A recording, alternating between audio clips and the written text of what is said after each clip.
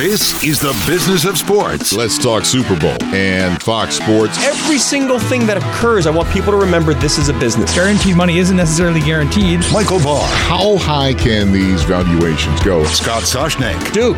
Everybody loves rooting against him, right? Eben Novy-Williams. Off the field, the NBA has never been buzzier. And the leaders in the sports industry. Major League Baseball Commissioner Rob Manfred. Mike Oresco, he's the commissioner of the American Athletic Conference. Jared Smith, president of Ticketmaster. And the race car driver, Helio Castroneves. Bloomberg Business of Sports from Bloomberg Radio. Hello, I'm Scott Soshnick. I'm Eben Novy-Williams. And this is the Bloomberg Business of Sports podcast. We discuss the biggest issues in sports business. Michael Barr, still on vacation. Never see the guy anymore. Yeah. Think he's listening? I miss him. Barr, if you're listening, tweet at us that you are listening. I like this first one. Gronk close to a deal with the WWE. Who is this better for, Gronk or the WWE? Because they need a little sizzle, right? I think it's good, probably good for both of them. At least surprising signing news that I can think of in sports. Yeah, right if you now. asked me, any retired athletes, any sport that may join the WWE, I mean, he's showed up before, right? I would think that the demographic of people that love Gronk and the people that love WWE are pretty solidly overlapped, and he's done this before, right? A couple of years ago, he joined in some WWE. He was event. in the ring. I can't remember yeah. exactly which one, and I think he's talked about it, in the past as well. He retired, before his 30th birthday. I think everybody knew we were not seeing the end of Gronk from an entertainment but here's my standpoint. question. Do you really think he's going to be like top roping and slamming or being slammed? The guy's had some serious injuries from football. I wouldn't think his back, his neck are up for body slams. I have no idea. And to be honest, I'm not even sure how dangerous those things, like the wrestling world to me, from a sports/entertainment standpoint, I don't know enough about it to know how are concussions an issue in wrestling? I'm not sure about that. I think you're right that, no question, he will be probably a little bit more conservative about what he's doing. You should be the manager than most. You're too young, but do you remember the Mouth of the South? No. So you don't remember that? Okay. Absolutely. There was a manager called the Mouth of the South. That was his thing. Okay. He was great. Like, that would be Gronk. He should just be mouthing off on the side while other guys beat each other up. Yeah, I mean, I view an athlete who is done in his primary sport or her primary sport and then moving to WWE not unlike I think of athletes who want to get into acting, or maybe get into a music career later on. It's just another form of entertainment, and they are popular enough that, they have crossover appeal. So I certainly get it for WWE.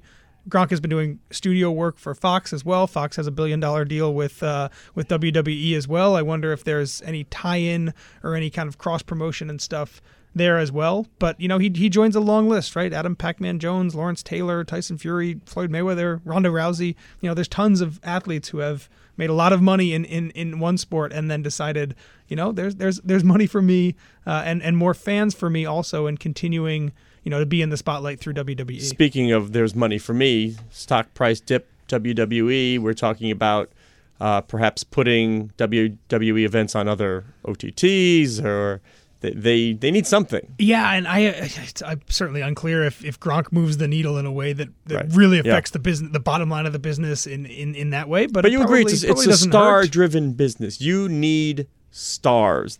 Somebody comes in the ring and the place goes bonkers. Absolutely, and if getting a guy like Gronk brings new people, maybe Patriots fans or football fans who haven't really tuned into WWE, but they like Gronk and they think he's funny and they like him as a showman.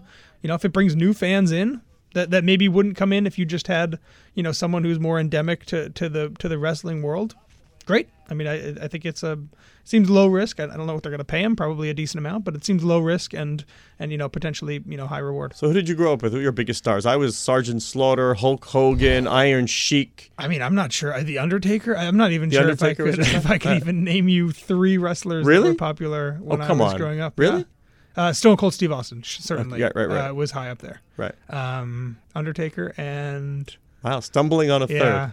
The guy that wore the Kiss makeup. An Ultimate Warrior. There we go. Thank you, Nick. Thank you, Nick. There we go. The Ultimate Warrior. I'm like, you're stumbling. You're like the guy that wore that. I didn't know that. All right, let's move on. NCAA tournament. Who knows if fans will be there? Who knows what sites will be used? But one thing we do know is that it's going to be on TV. If it's staged, it'll be on TV on CBS because they paid too many billions of dollars not to. Oh, yeah. And there'll be no betting data on the screen, even though the NCAA has a deal with William Hill, even though we're moving toward a world where people who bet on these events in markets like New Jersey and Pennsylvania certainly might want to wager during the game and would enjoy it. But for now, the NCAA doesn't think that's in the best interest of its student athletes. Yeah, if you kind of look at the spectrum of the major U.S. sports leagues, and I put the NCAA in that category as well, kind of the way that they have embraced or not embraced sports gambling, no question that the NCAA is way on the end of trying to pretend like it is not a legal thing, don't want to be involved in it at all. And as a result, the partners that they have for their biggest property, which is the NCAA tournament, the men's basketball tournament, are going to kind of adhere to that as well. So the NCAA does not want odds on the screen. It's not the XFL. They don't want it discussed by announcers. And as a result, CBS is not going to do that quite yet. I believe this is the first tournament that we're going to have games played in legal sports betting jurisdictions. Yeah. There's regionals in both Indianapolis and New York, and both of those are states that have legal sports gambling. So it's coming. The NCAA obviously understands that, one, it's happening. Two, they're probably making ancillary money on the side about it just from fan engagement, etc. But they're not yet ready to dive in here. You mentioned the CBS William Hill deal. One of the big questions when they signed that deal, was it going to be more like the Fox Stars deal, right, which had its own betting app and has really integrated its way into Fox, or if it was going to be more like the ESPN Caesars deal, which I think even your standard, often ESPN watcher doesn't really see the Caesars brand or even see the Caesars odds all that much. And it certainly seems as though, at least in the early stages, CBS and William Hill are more going kind of the subtle ESPN Caesars route than they are the Fox Stars route. Would you say there's any group of athletes who I would think would be more inclined to throw a game? I'm serious. I mean, they don't get paid. There's so much money involved that I would think that's the type of setup that is ripe for picking. You're right. It's the NCAA tournament might be the perfect nexus of those two things. One, a tremendous amount of liquidity because everyone's betting on it. This isn't like Kuala Lumpur 18-year-old tennis matches, right, where someone bets $10,000 and someone's sitting somewhere. I'm up at 3 a.m. waiting. Whoa, what does that mean? Yeah. There's a lot of liquidity in this market. And two, you have, in this tournament specifically, a lot of kids who, aren't getting compensated. They don't have a lot of money and play at very small schools, where they're not in the Big Ten or the ACC or the SEC spotlight on a weekly basis, for 4 or 5 months a year. And those schools also don't have the same oversight and the same, compliance capabilities that a school like Ohio State or Duke or UNC might have. So yes, I mean, I think that is, and I think this is one of the reasons why you're seeing the NCAA kind of drag its feet more than most, is that, because the players are not compensated in any way similar to the way professionals are compensated, but, liquidity and betting on their games is often just as popular, if not more popular. The NCAA feels that tension, and I've talked to a number of athletic directors who are kind of trying to toe this line right now. And you can bet, every compliance department in North America right now is reminding its athletes, you can't bet on college basketball. Yeah. You can't be in a bracket pool that pays money, all those things. Kids are going to do it anyway, of course. But, you and I have both said on the show, we're not that far away, I think, from a major sports betting scandal happening in the U.S., and I would put my money on, no pun intended, that it happens in college. And our pals at Genius Sports, hello, Chris Dugan, they have a deal with the NCAA as well for data, and there's an integrity component of it. Yeah. And you better watch for the dollars being bet to see if there's any irregular stuff happening. Have you watched XFL games at all? I sampled. Yeah. Did you notice or even find the betting portion? I mean, Jeff Pollack, when he was on the podcast here a couple weeks ago, said they were embracing the spread in every way possible. Yeah. Have you found it as enhanced, changed at all, your kind of viewing experience? Seeing it on the Chyron, or no, I'm just used to graphics at this point. Like, I'm used to stuff on the screen. It doesn't bother me. Yeah. To watch it, to go full embrace, to me, it would be sort of the digital experience. Agreed. If I don't watch it on my TV, you're watching everything digitally, and maybe separate screen, but that to me would be full embrace, and I'm not there yet. I know my son will watch it all that way, but not me. Yeah, and I don't think, to my knowledge, there's anybody who has done kind of a real big sports gambling type telecast. And this is obviously not for everybody, and I think a lot of people at home would be upset if they went this far. But for the gamblers out there, being able to say, all the live options right now, that touchdown suddenly flipped the spread from -6 to -1, whatever win it is. probability. Absolutely. I think there is a market for those things, but, I don't think it's ever going to happen on the general telecast. Yeah, the linear TV prime telecast. That is something that you can opt into, and maybe you have your own separate gambling thread and you go deep there. But even a sport like the XFL, which is, again, embracing this to the fullest extent, or so they say, it's not changing the telecast in any reasonable way, and I don't think it should either. You know what is changing things? The coronavirus. I knew where that was Good, going. so you knew segue, right?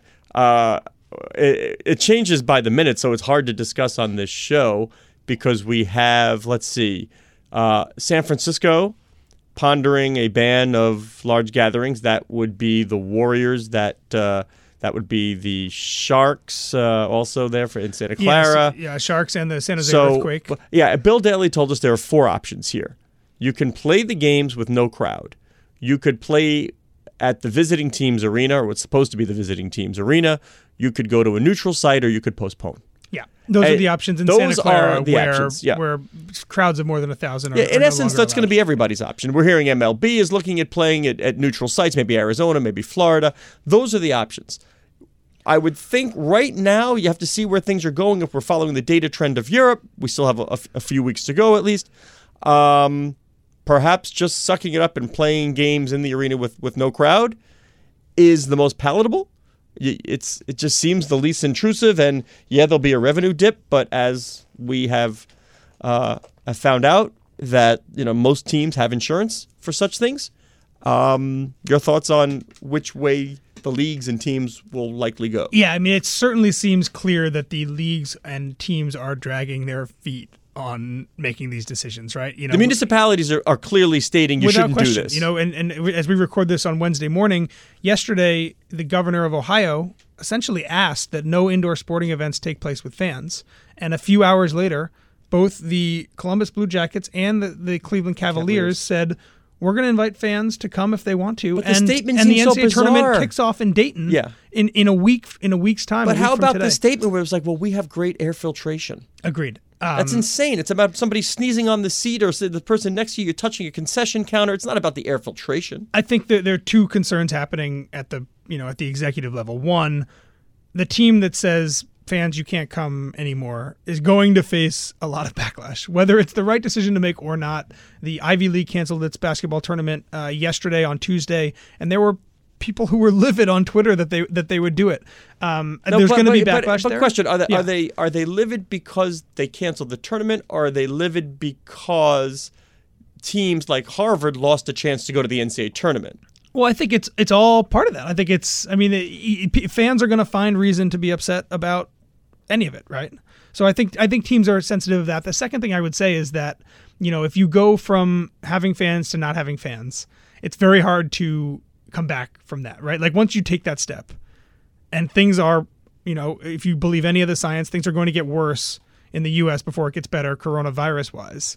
Once you say, this Sunday we're not going to have fans, it becomes very hard to let fans back in the building. I don't think you're going this Sunday. I think you're saying for 3 weeks, 4 weeks through a certain date. Exactly. And then we will reevaluate. And even 3 weeks, then you're in the playoffs. And, I think teams are very wary of making a decision that, suddenly they can't change. And it could be months before things are better here than they are right now. Well, here's the stat that got us both, by the way. One team executive told me that the senior leadership of the franchise was spending 80% of its time on virus-related issues. That's insane. That's 80% of its time on, and just running through different financial modeling, checking the insurance policy, what are the capabilities, what can we do, what are contingency plans?